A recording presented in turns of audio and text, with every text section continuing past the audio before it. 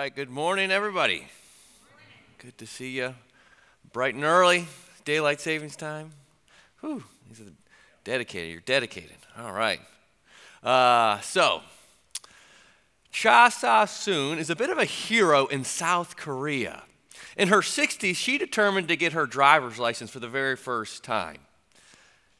It only took her 950 times to pass the written driving exam. Only 4 times to pass the actual driving portion of the test. But her perseverance paid off as Hyundai gave her a new car when she finally passed the test and actually made her star in one of their commercials. Her story shows that the power of perseverance, that determination, perseverance actually does pay off.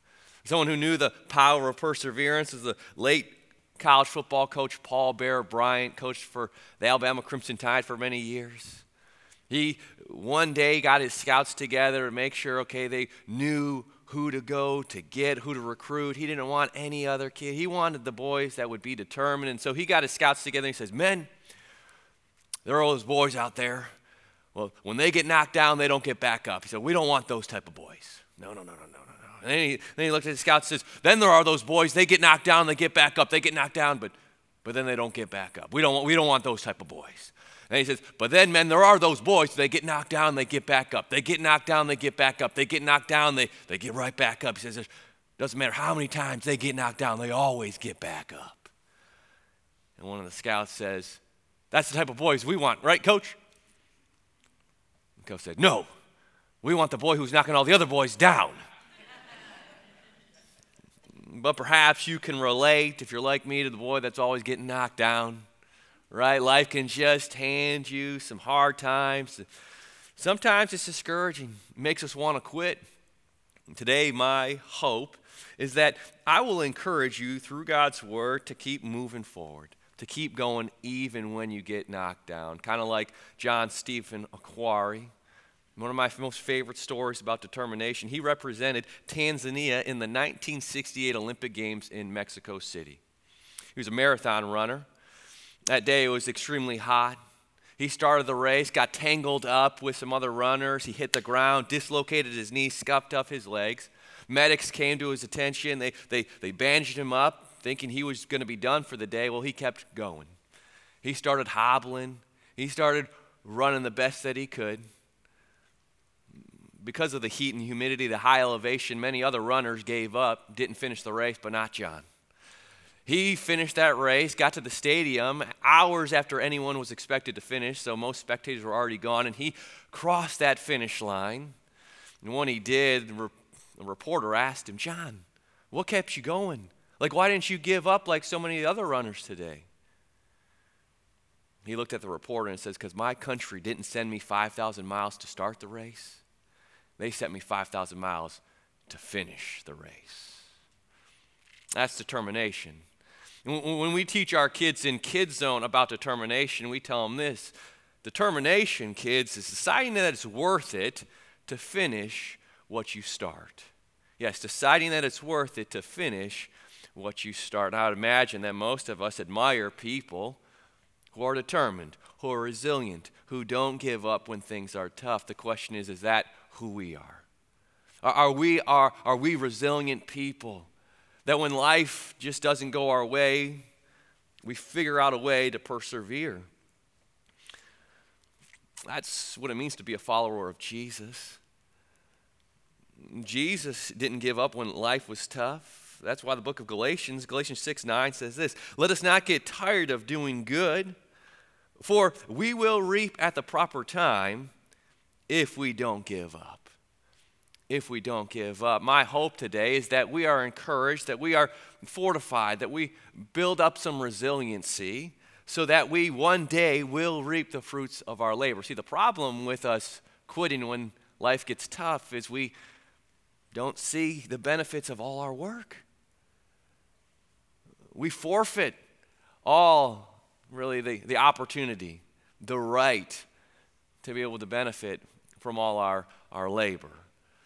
Malcolm Gladwell, in his book Outliers, he talks about the secret to success. It's a great book. He talks about the secret to success. He says, the reason why certain people are successful, guys like Bill Gates. He talks about Bill Gates. He talks about the Beatles. How did the Beatles become this great, iconic group? Hockey players like Wayne Gretzky. What's the secret to their success? He shows it's a combination of opportunity. He says, yeah, they had opportunity. He says it's oftentimes a combination of talent. They had talent. But then it's just a lot of hard work. In the book, he presents this idea of the 10,000-hour rule. He says if you want to be proficient at anything, whether it's learning a musical instrument, learning a foreign language, being a public speaker, software engineer, anything like that, if you want to be proficient in some skill, it's going to take 10,000 hours of practice, of hard work, determination, for you to see the fruits of your labor, for you to become proficient. The problem is that many of us, we work maybe 9,000 hours and then we give up. We work 9,000 hours and we don't see the fruits of our labor and we're like, it's not worth it anymore. I'm not seeing any benefit of it. But if we would just work a little bit longer, we would receive the fruits of our labor. And so the Bible says, hey, don't give up. For at the proper time, we will reap the benefits. And so we want to, number one, persevere so that we see the fruits of our labor, but we also want to persevere so that we represent Jesus well. We live in a day and age in our country where Americans are oftentimes being associated with quitting. After COVID, we've gone through this experience called the Great Resignation, with many people just leaving their jobs, looking for something better. It's led many business leaders to write articles talking about how we're a nation of quitters. And it's not wrong to be able to, move from job to job. The problem is when we take that mentality of, okay, life is tough over here, so I guess I just need to quit and find something better. We have that same mentality sometimes. We bring it into our relationship with our kids or in our marriages or to our faith, to a church. May that not be the case, because when we do that, we don't represent Jesus well. When you are determined, when you are resilient, you become a trustworthy person. Just think about that. Like if you've ever been tasked with hiring somebody at your work, and you look at people's resume and you see somebody that's bounced from job to job. They've had 5 different jobs the last 2 years. Are you going to hire them? Probably not, right? You're going to think, I don't know if they have much determination. I don't know if we can really trust them, because they seem to be like a quitter. And that's not representative of Jesus. We want to be trustworthy people that come to us and share things that they're going through. We've got to be people that they know we're going to be there for them. We're not going to quit on them. We've got to follow in Jesus' footsteps. That's why Hebrews chapter 12 commands us to let us run the race with perseverance, it says. Let us run the race with perseverance that is marked out for us.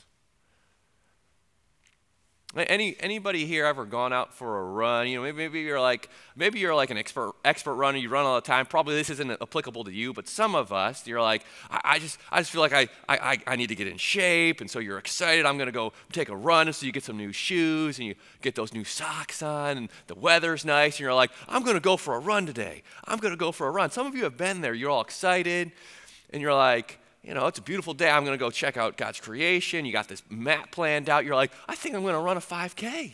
I think I'm going to run a 5K. Here we go. And then you start running, and you're like, did I say 5K? I think I meant a 2K. I think I meant a 2K, right? You've been there. But the book of Hebrews says, let us run the race with perseverance that is marked out for us. Not the one that we just kind of feel like doing when it's good, but the race that is marked out for us. So in our marriage, you know what that looks like? It's till death do us part, right? That's what we commit to, but then all of a sudden you get into it and you're like, did I really say till death do us part? Thought maybe I said till things got really hairy and things were bad. It's like, no, you said till death do you part, and that's what God wants for you. That is what is best for you. So there are going to be times where you're going to have to show some resiliency, some determination to run the race that is marked out for you, right? You have kids, and you're like, yeah, I'm going to raise my kids to know the Lord, and we're going to do family devotionals. It's going to be great. And then you start doing it, and they're like giving you a hard time, and it's not easy. And you're like, did I really say I was going to raise my kids in a godly way and do family devotionals? Yeah.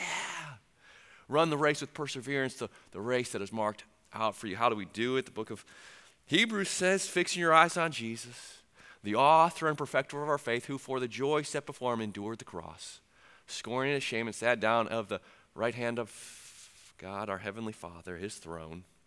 So we fix our eyes on Jesus, the one who endured through hard times. We follow his example. But how do we become more resilient? That's what we want to do today. That's what we want to wrestle with today as we continue this study of the book of 2 Corinthians. How to become more resilient. We've talked about the book of 2 Corinthians was this letter written to Christians in the first century that were trying to figure out what does it look like to follow Jesus in a world that's constantly running away from him. 2 Corinthians chapter 4 starts this way. Therefore, since we have this ministry, because we were shown mercy, we do not give up, Paul says. Paul says, number one, the secret to resiliency is it stems from committing to your God-given purpose. It stems from committing to your God-given purpose. Paul says the thing that keeps me going, the things that keeps me from giving up is this ministry that I've received. I was shown mercy. I was persecuting Christians, but then God gave me this ministry to make more followers of Jesus. And so what got Paul up in the morning was, man, I can have a conversation with somebody today that could make an eternal difference in their life. I could live my life and give an example to somebody that might change their eternal destiny. And so even though there were many days where he felt like giving up, there were many days that he was discouraged, many days where he said, I don't know if it's worth it. He always came back to that ministry, came back to that calling, that purpose that God had given him. Paul faced some really hard days, which he shares with the church in Corinth. Verse 8 and following, he says this. He says, we are afflicted in every way, but not crushed. We are perplexed, but not in despair. We are persecuted, but not abandoned. We are struck down, but not destroyed. We always carry the death of Jesus in our body, so that the life of Jesus may also be displayed in our body. Yeah, Paul went through some hard times. There were so many days that he felt like quitting. But it was his sense of purpose. It was that call that God had placed upon his life that got him up and kept him going. So what's your why? What's your clear purpose? What's your mission? Friedrich Nietzsche, he once said that he who has a why to live can bear almost any how. Right? When you have that clear sense of purpose, whether you're in school, and you have a clear purpose. The reason why I'm putting in all this time is so that I can serve people maybe as a medical missionary. That's what helps a lot of doctoral students. They have this clear sense of, I want to help people. I want to make a difference. So I'm going to put in the time. Do you have that clear sense of why? Maybe it's in your marriage. And what's going to get you through hard times, you're saying, because, well, God wants to use my marriage. Because there's a desperate need in our world for godly marriages. And maybe someday there is going to be a couple that comes to us and says, because you were faithful to your spouse, because you loved your spouse with an unconditional love, I came to know Jesus because your relationship helped me understand the love of Christ he had for his church. Right? Maybe your why is to raise up godly kids, to make disciples in your family. And so you wake up every morning with this purpose, with this why to say, I'm going to go and I'm going to provide for my family. I'm going to raise up these godly kids so that they can know the Lord and they can be missionaries. They can be disciple makers where they live, work, and play. What is your why? Do you have a clear sense of it? You need that why in order to keep you going through hard times. Someone who had a very clear sense of purpose and why in his life was a guy named Dick Hoyt. He's one half of Team Hoyt. Maybe you've probably heard their story before. In 1962, Dick had a son named Rick. Rick was diagnosed with cerebral palsy. He was paralyzed. He was handicapped. Doctors told his father, Dick, you should probably institutionalize him because he's going to be a vegetable for the rest of his life. But Dick said, no way. Like he's our son. And we're going to treat him like any other child. And we're going to give him the most normal life than we can give him. And so they loved him. They read to him, hugged him. Eventually they invested into a computer that allowed him to be able to communicate with the outside world. That allowed him to go to school. And he went to school one day, and Rick heard about this 5K race. a 5K race that was being held to raise money for a student that had recently been paralyzed. And all the other kids were going to participate. Rick wanted to, but he can't. He's in a wheelchair. And so he went home and he asked Dad, hey Dad, could you push me in my wheelchair so I could participate in the race like the other kids? Dick, not being a runner, said, I guess so. And so, yeah, for over 3 miles, Dick ended up pushing his son in this 5K race. And at the end of the race, Rick said, hey, Dad, when we were running out there, I felt like every other kid. So all of a sudden, Dick's like, okay, here it is. Here's my purpose. He had recently retired from the military, had some extra time on his hand. And so when Rick would be at school, Dick was in the neighborhood. He would put cement blocks in Rick's wheelchair and just started running throughout the neighborhood, started getting in shape so they could do more races. Over about 3 decades, they participated in over 1,100 endurance challenges. 72 marathons, 6 Ironman triathlons. Yes, to do that, you've got to swim 2.4 miles. So Dick would actually have to pick up his son, put him in a boat, and swim with him, drag him in the water in an open sea for almost 2.5 miles. I mean, I can't swim 5 laps on my own without feeling like it's time to quit. He'd go 2.4 miles swimming, dragging his son. And then he'd pick him up, and he'd put him in a cart, and he would ride his bike for 112 miles. And then you'd get him out of his cart, put him in another wheelchair, and then he would run with him 26.2 miles until they got to the finish line. All so that his son could experience life like every other person. And isn't that what God has done for us? Right? When sin entered the world and left us handicapped, it sucked the life out of us, kept us from experiencing life as God intended for us to experience it. He stopped at nothing to bring us back to Him, to get us to the finish line, to get us to heaven, to give us the abundant life that Jesus offers us. And we have this love that we get to share with other people. That is an incredible why that gets to lead us, that gets to motivate us to keep moving even when we feel like quitting. So one practical piece of application for the sermon this morning is if you want to be a resilient person, don't follow your heart. Okay, don't follow your heart. I know it's kind of popular. You see it on YouTube, TikTok videos. People are like, you know what? You just got to follow your heart. Just follow your heart. That's awful advice, okay? I'm just telling you, it's awful advice. Just think about it. I don't know for me, right? There are some days it's like, life is great. I love my job. It's so great. And then the next day it's like, I hate my job. This is terrible. What in the world? Right? If I just followed my heart, I'd be getting a new job every single day. It's like, don't follow your heart. Share your heart, right? Share it with other people.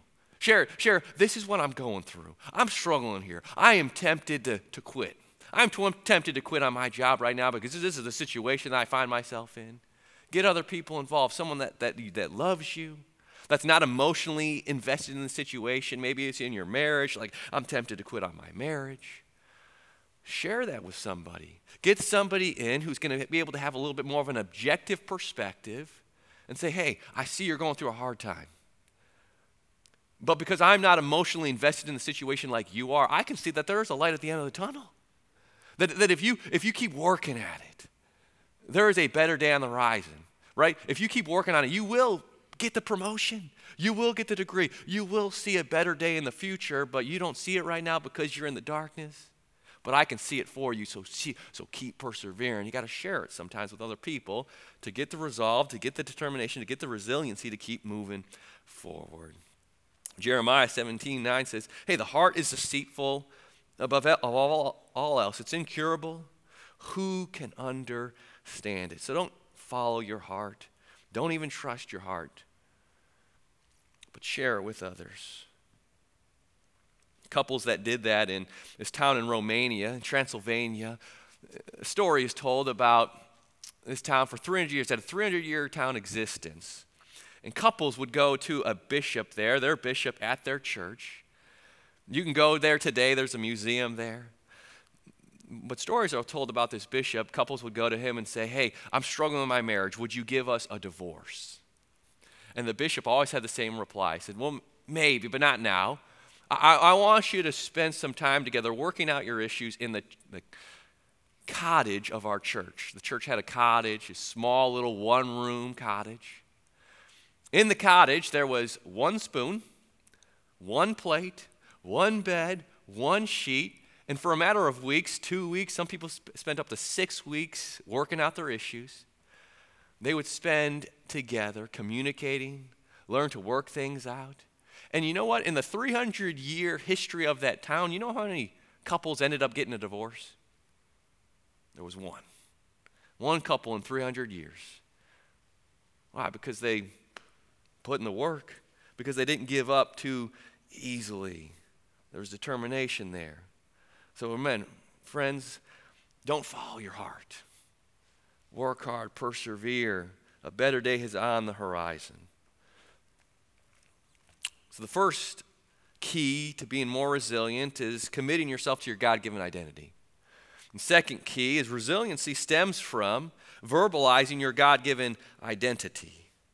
Verbalizing your God-given identity. Paul continues, verse 2 says, instead of giving up, he says, we have renounced secret and shameful things, not acting deceitfully or distorting the word of God, but commending ourselves before God to everyone's conscience by an open display of the truth. Then verse 5. For we are not proclaiming ourselves, but Jesus Christ as Lord, and ourselves as your servants for Christ Jesus' sake. See, Paul here is verbalizing his God-given identity.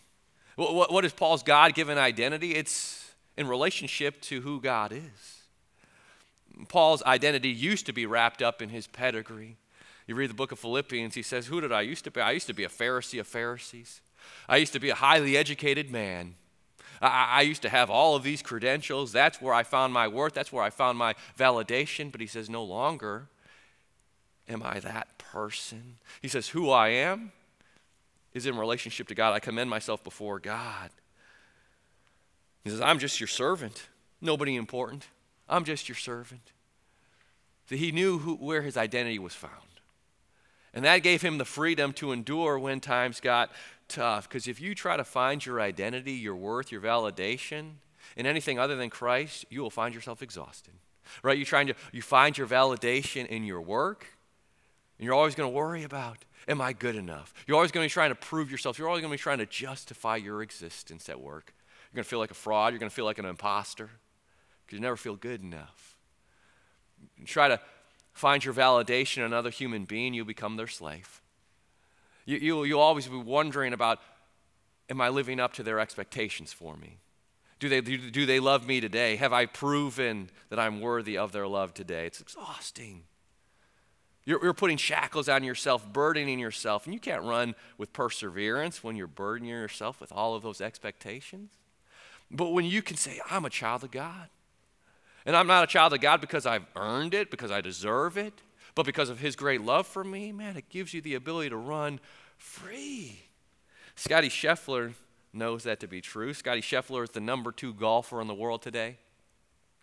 He won the Masters golf tournament last year. That's coming up next month in Augusta, Georgia.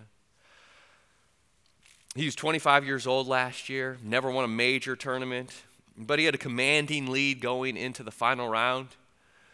And so he was asked, like, how do you deal with the pressure, man? He says this, he says, the reason why I play golf is I'm trying to glorify God. And that's all I've done, and for all that he's done in my life. So for me, my identity isn't a golf score. He says, like my wife Meredith told me this morning, if you win this golf tournament today, if you lose this golf tournament by 10 shots, if you never win another golf tournament again, I'm still going to love you, she said.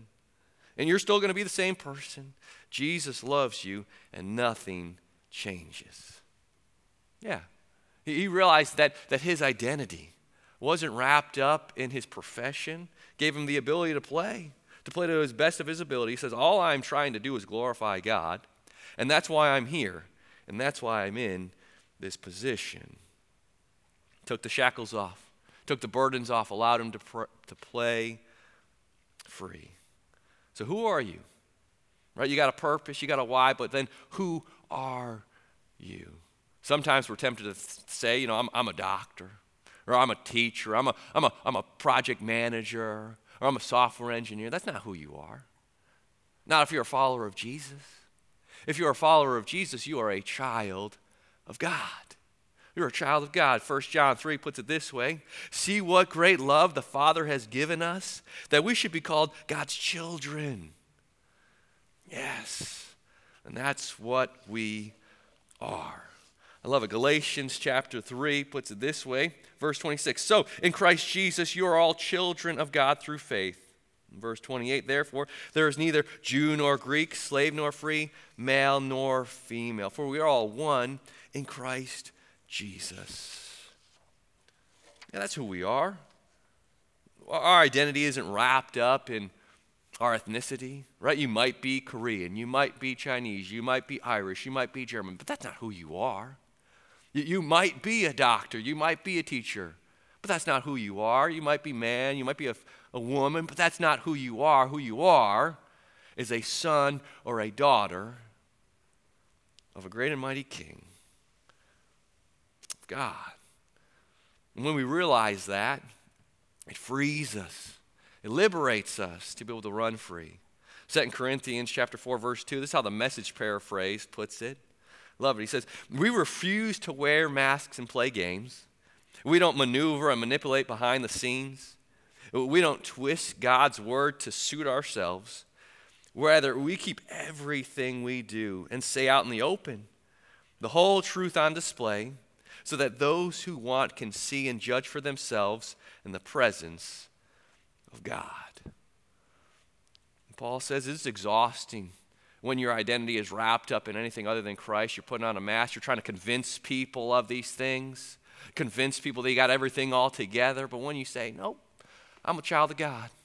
I'm a sinner saved by God's grace. I don't have to prove myself. I don't have to justify myself any longer. It gives you the ability to run with perseverance. Katie Hill Perry learned that to be true. I want you to watch some of her story to allow her to illustrate it in her own words. Let's watch this video. My childhood was, I don't want to say typical, but I think typical to those growing up in black communities. Dad was pretty much inconsistent. I saw him maybe every few years. He would just pop in, be in my life for 6 months, and then pop back out and just show up whenever he felt like it. My mother worked every weekend, so I would spend Sundays with my aunt, who was a Christian. And so she would take me to church with her like every single Sunday, which was incredibly boring, but I enjoyed the popcorn that the kids got and the Skittles. Childhood was a mixture of abandonment, but not knowing that's what that was, mixed with glimpses of God through my aunt, mixed with seeing my mother work hard. I think middle school and high school was me chasing after love from people. I wanted people to tell me that I'm something, that I'm significant, that I'm somebody. And women, I think, became one of the main sources of that for me. I was confused. I didn't know what to do. I had these feelings that seemed very natural, these thoughts that seemed super normal to me, but I knew it wasn't normal to culture. I grew up in black church. That's like a no-no, is to be gay. And so it was projected all the time that this is not okay. But I had read the scriptures pertaining to it being a sin. And so I just believed it. I didn't try to talk myself out of it, because to me, I felt like what I read in the scriptures was correlating with the conviction I felt. This feeling correlates with what this is saying. It's like, it's not an isolated situation, but I still didn't know how to come to terms with this is how I feel. So I'm gonna do it. The things I knew about scripture, it seemed like they just would not get out of my head. It was just like, God is everywhere, and it was just getting on my nerves. I don't want to be a Christian. I don't want to be saved, because what I thought Christianity to be was people that just didn't do stuff. You don't listen to secular music, you wear long dresses, you go to church all the time, and you don't curse. If that's what Christianity is, I'm cool on that. I already didn't have peace, but the reminder of the truth was increasing my awareness of my lack of peace. And so I called one of my cousins who was a believer, and she was like, you know what? I believe that God is going to show you how much you need him. I'm like, okay, whatever. I think over the course of some months, that's when I got arrested. My dad ended up passing away from a motorcycle accident, which really broke me because it was kind of like this realization that we'll never talk. From there, me and my mother's relationship was just like, we were not close, we were not cool. It was like everything I was doing, my entire life became uncomfortable. It became isolated, it became just lonely. When I was 19 and feeling God speak to my heart and tell me what you're doing will be the death of you. Like, this is not an idea anymore that sin will kill me. It's not an idea anymore that God is not pleased with this. Like, this is reality and I have to deal with it today. When I reckoned with that, I knew that I could not save myself. I knew I could not walk away from these things because I enjoyed them way too much. And so I knew from Bible study at church when I was 5, you die for people like me. You said you'll forgive people like me. And so I'll just believe that. I was in a church in 2 weeks, wearing girl clothes in a week. That was strange. I wasn't used to wearing regular bras, and I had to understand how to sit like a woman again because I was used to sitting like a guy. Just relearning womanness. He did what he had to do to grab me because I would not have chose God apart from God choosing me. Katie found her identity when she started listening to God.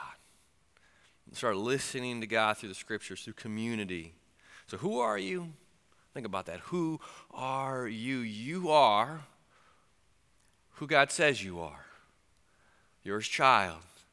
You didn't do anything to earn it. You certainly didn't deserve it. But you are his child. One thing I love about Katie's story is she found that in community. She found that with sharing that with other people, her struggles. As the African proverb puts it, you want to go fast, go alone. You want to go far, go together. You want resiliency, you listen to who God says you are in your own quiet time with him in community. That'll build your resilience. Third step is resilience stems from acknowledging your weakness. We just got to acknowledge our weakness sometimes, that there are going to be moments where we're tempted to quit. 2 Corinthians 4:7 puts it this way. Now we have this treasure in clay jars so that this extraordinary power may be from God and not from us. We've got to acknowledge our weakness so that God's strength can be made manifest in our lives. Paul says we're clay jars. It's kind of a backhanded compliment, like, thanks, Paul. Clay jars, that's what we are? Yeah, that's what we are. Unimpressive clay jars. You know, in the first century, people would oftentimes store money away in clay jars because they were just clay jars. They weren't something that if a thief came into your house, they would want to steal. Or if a thief came into your house and was looking for something expensive, they'd go for the gold. They'd go for the piece of jewelry, but they wouldn't go for the clay jars because it's a clay jar, right? It's probably got some flour in it, maybe some oil. It's nothing expensive. And yet the Bible is saying we are clay jars that God has put his treasure in, his Holy Spirit and his love in. Not because we've earned it, not because we're impressive, because we've got something great to offer him, because we're just clay jars. And when you remind yourself of that, you can just say, hey, I'm a child of God, right? God didn't choose me because of my pedigree, because I've got so much to offer him. I'm just a clay jar. It takes the pressure off, right? You're like, I didn't earn it. I don't deserve it, so I can take the mask off, right? And we realize we're children of God and that he loves us even though we're clay jars. It's kind of like he loves us like parents love their children, right? Why do you love your children? It's not because they have so much to offer you. It's not because they impress you. It's because they're your children. And so you can wake up every morning and just say, hey, I'm a child of God. I've got nothing to prove and nobody to impress because I'm just a clay jar. Or I could stay in bed today and God would still love me. You know, he wants what is best for me, just like parents want what's best for their kids, but he would still love me even if I just stayed in bed all day. So I've got nothing to prove and nobody to impress. So maybe that's what you need to do this week, is wake up every morning and just say, thank you, God. Thank you, God, that I am your child. I'm going to face some challenges today that I can't face on my own, and so I need your help. I need your power to be made perfect in my weakness, God. Would you help me? Would you help me persevere in my marriage? Would you help me persevere in my job? What are you tempted to quit this week?